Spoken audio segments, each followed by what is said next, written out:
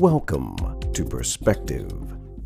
This podcast is hosted by entrepreneur, nationally certified counselor, and underground philosopher, Ricky Twiggs Jr., as he engages in conversation with the minds that are actively shaping our world. Now, let's get the conversation started.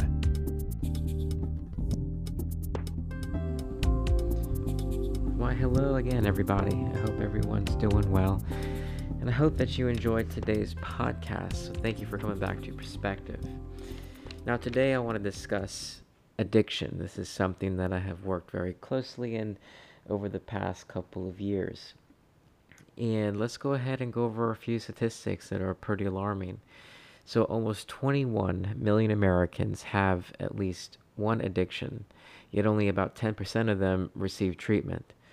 More than 700,000 have died due to an overdose. And of course, due to the prevalence of drug addiction, the U.S. economy pays over $600 billion every year. And that is according to addictioncenter.com. This is something that affects, I'm sure, nearly all of us. And it is something that will continue to affect nearly all of us. And the reason for that is because addiction is so prevalent. And it's so prevalent because everybody, and I mean everyone, is in pain, and everyone handles pain differently. As the old adage goes, life is suffering, and that's a very uncomfortable fact for everybody. I can't really think of someone that is comfortable with that. It's an uncomfortable feeling on purpose, and that's just because that's what life is. Life is uncomfortable by definition.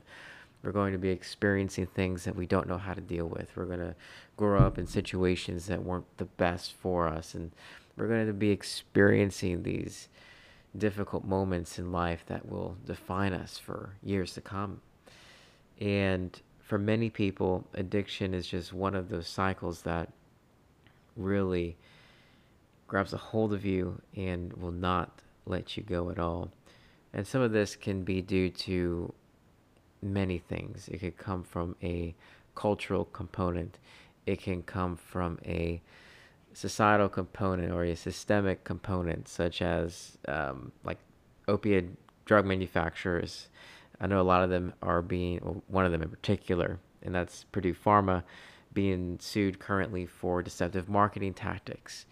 And of course, with the large amount of people being addicted to pain pills, they switched over to heroin because people started to, rather not people, but doctors started to pull prescriptions. And that was the only alternative was heroin, unfortunately, or some type of other narcotic. And what I want to talk about today specifically is the importance of step one within the context of the 12 steps. And why is this something that is important? Well, first and foremost, step one is to rebalance your life. That's all it is. It's designed to simply rebalance your life. And what I'm going to do is that I'm going to hopefully work through this in a way that is clear, that can be understood audibly. Because usually what I would do is I would show this on a whiteboard to my clients, but I do not have that. So what I'm going to do is do my best to break it down audibly. So let's go ahead and delve into some of step one. So let's take a peek here. Let me go ahead and just read what step one is. That's the easiest way to start. So step one, we admitted we were powerless over our addiction, that our lives had become unmanageable. Now, traditionally, the question that gets asked the most is, what is the most important word within step one? So go ahead and take a moment and think of the most important word in step one. And I'm going to read it again. So step one, we admitted we were powerless over our addiction, that our lives had become unmanageable. So having heard it again, what was the word that stuck out to you the most What is the most important word in step one? Most people gravitate toward two main words, and that is powerless and unmanageable. Now, there's a third one that gets thrown around a good bit, and that's the word admitted. Unfortunately, none of those words are the most important word in step one. The most important word in step one is we. It's the smallest word, but it's the most important. But why? Why is the we the most important word? For two reasons. The first is that it enacts fellowship. It tells you that you're not alone.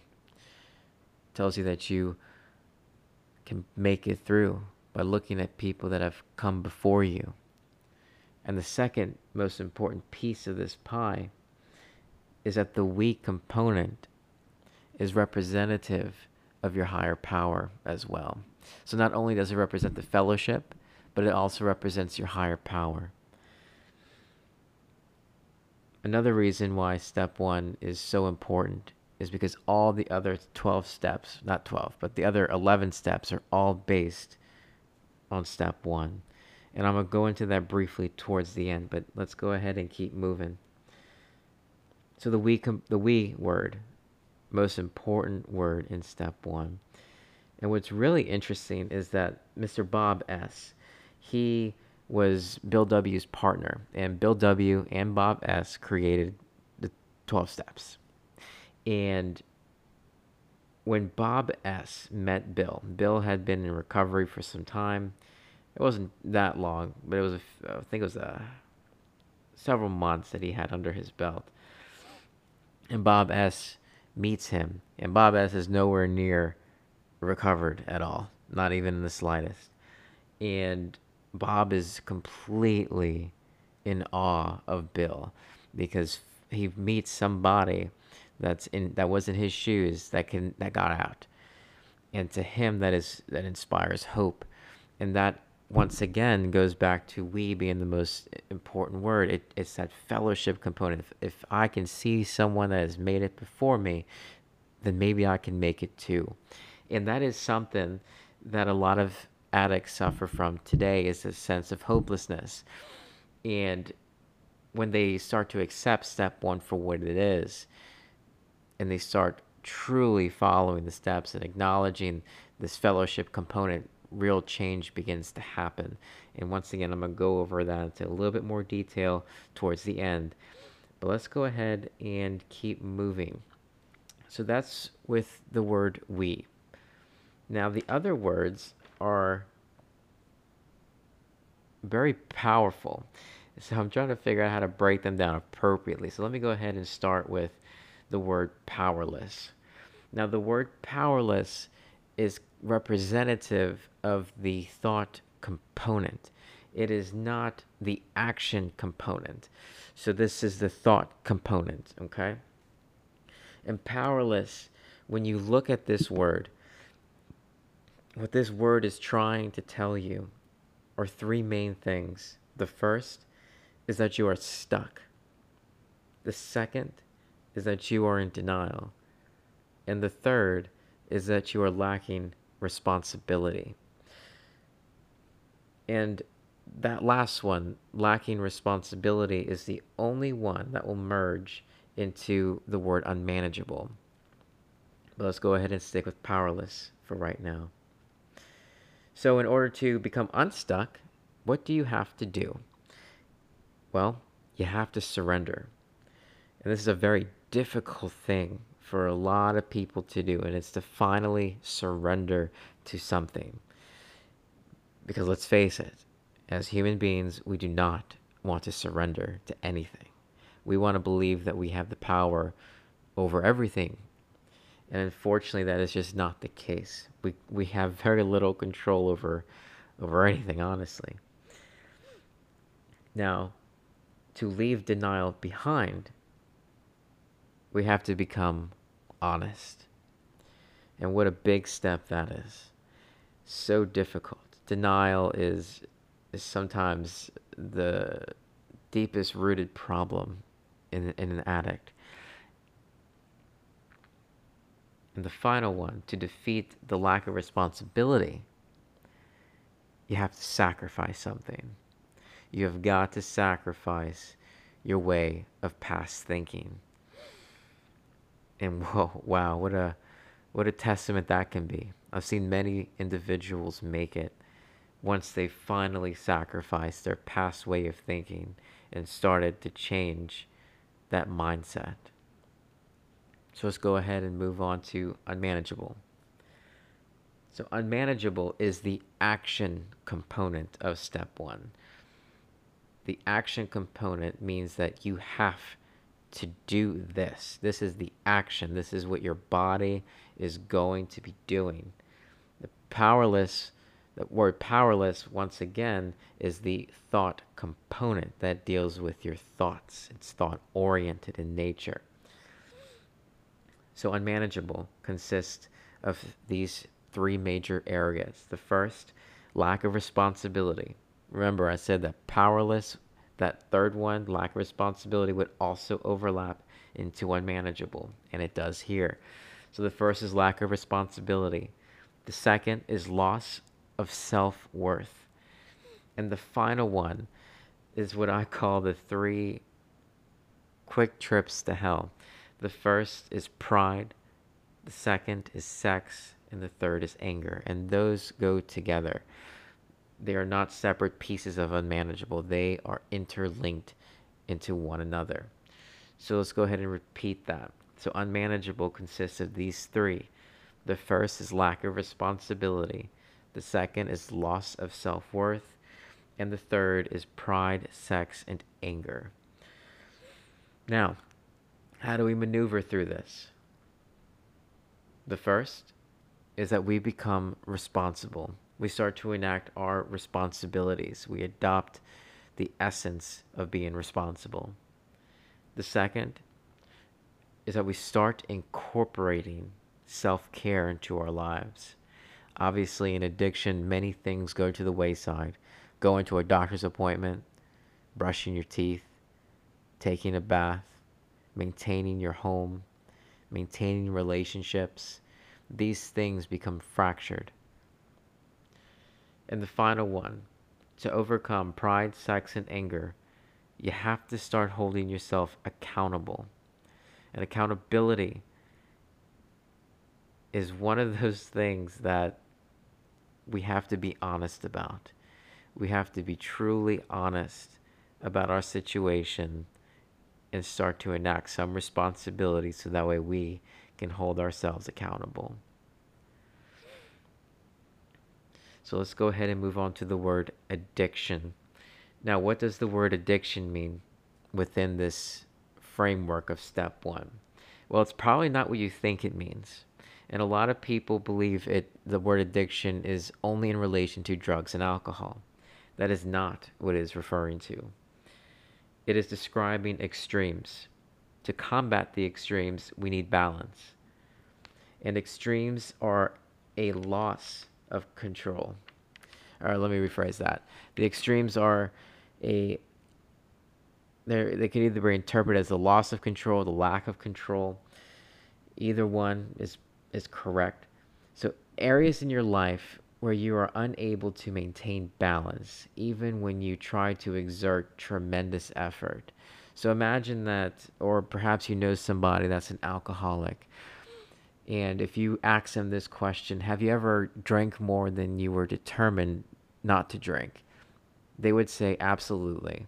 Every single one that I have ever met has told me this, that they would try and promise to themselves that they would not drink past this amount. And what would happen is that they would double that amount or triple that amount. It's because you're pushing an extreme. And when those extremes are pushed, it's uncontrollable. Because by definition, it's saying that you have no control over that specific thing at all. Now let's go ahead and just look at that for a moment. So if addiction is defined as the extremes, what is it that we need to combat this? The first thing, and really the main thing that we are trying to do, is we are seeking balance. And step one, the whole piece of step one, is to help you regain balance of your life. And to overcome powerlessness, we need to surrender. And to overcome the unmanageability, we need to adopt responsibility. Now let's go ahead and look at the word admit. When we see this word, the word admit here is saying that you accept what is occurring. And acceptance can be broken down into the how. And the how is something that every addict, I'm sure, has been exposed to, that has, pursued recovery at some point in their life. So the how can be broken down as such. The H stands for honesty, the O stands for open-mindedness, and the W stands for willingness. That is what acceptance incorporates. The ability to be honest, the ability to be open-minded, and the ability to demonstrate willingness, even when you may not want to.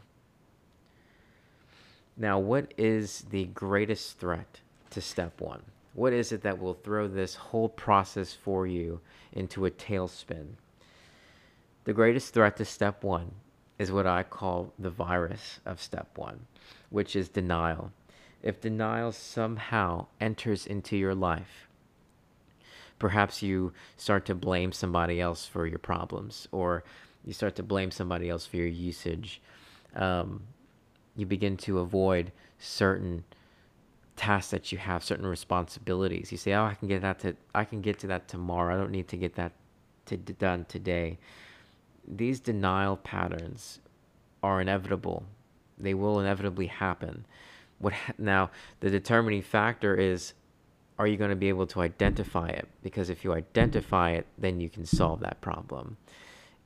And being able to really weed out denial comes with commitment to the process.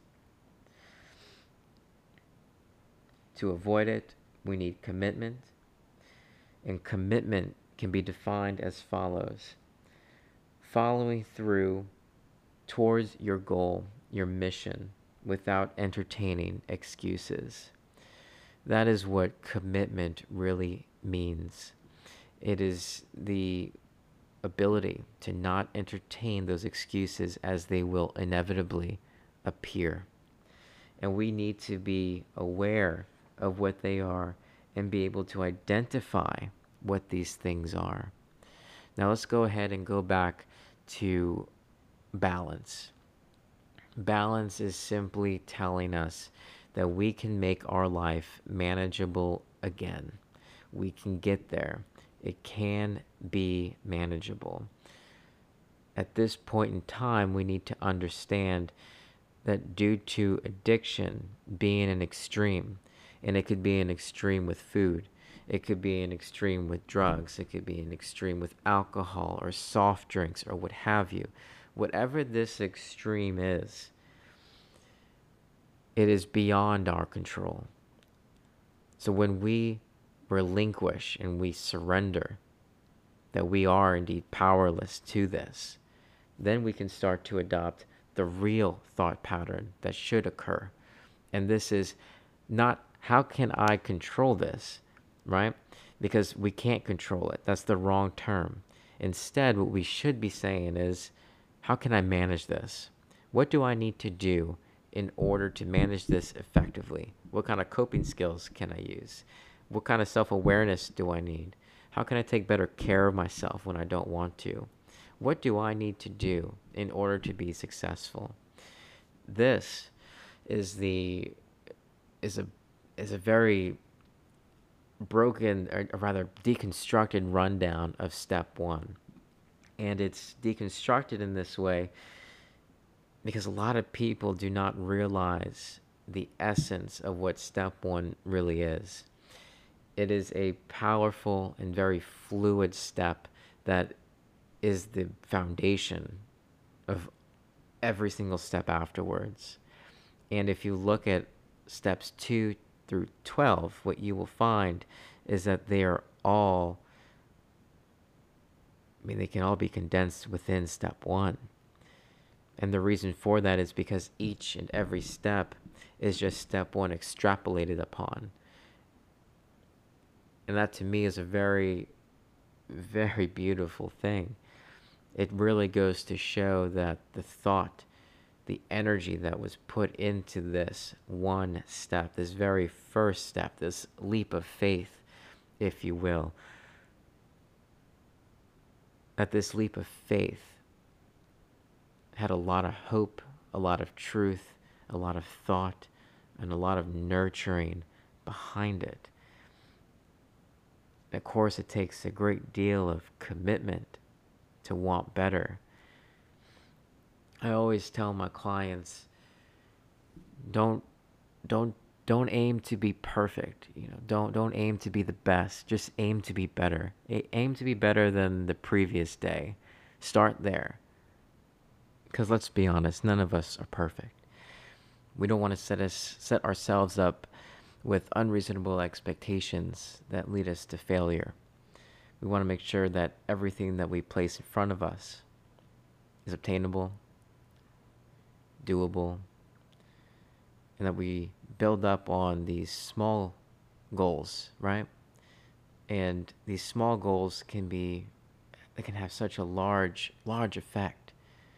Let's think about this for a second. There's this famous Goldcast motivational video with this Navy SEAL who is speaking, and he says, make your bed. Well, that sure is one way to start taking care of yourself, right? Make your bed. Start brushing your teeth. Start grooming yourself appropriately. Do those small things. Eat well. Exercise. Get outside. Experience some green therapy. Look at this. Be outside and take in all of that. And the outdoors have a wonderful healing effect on us. There's a ton of research out there about that, especially for addicts. Because what will happen often is that addicts isolate themselves. And when you isolate, you're going to want to hide. And when you hide, you're going to be hiding inside in darkness, right?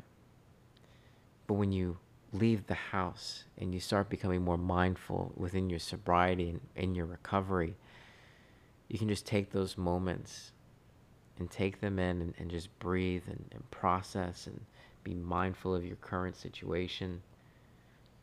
It can help to rebalance you, to re-inspire you to keep going.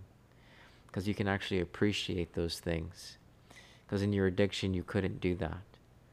But in the recovery world, you can. You can say, wow, this has a lot of meaning for me. I'm going to hold myself accountable to make sure that I can do these things. So that way I, in turn, feel better. Right?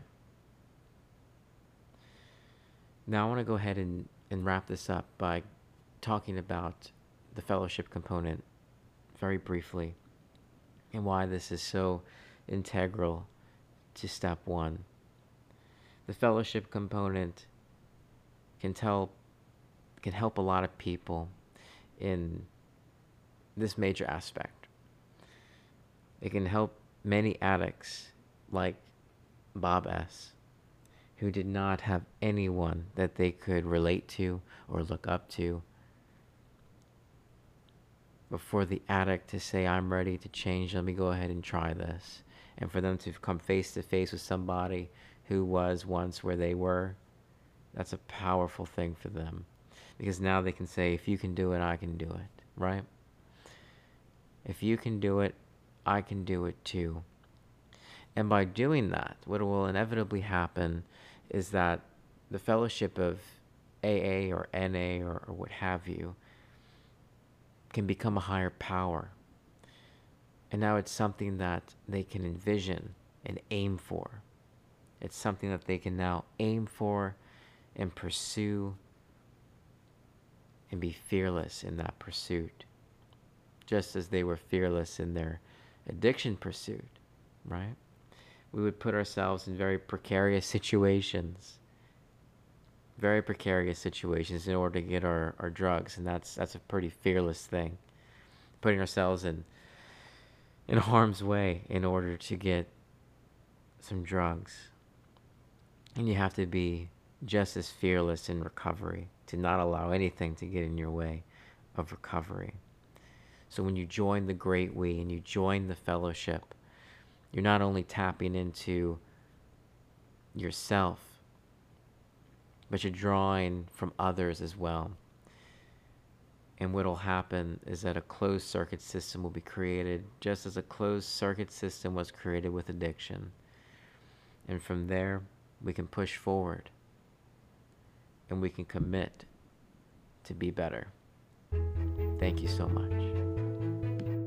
Thank you for listening to Perspective. This concludes our episode. Please take a moment to rate and subscribe for future content. We'll see you in the next episode.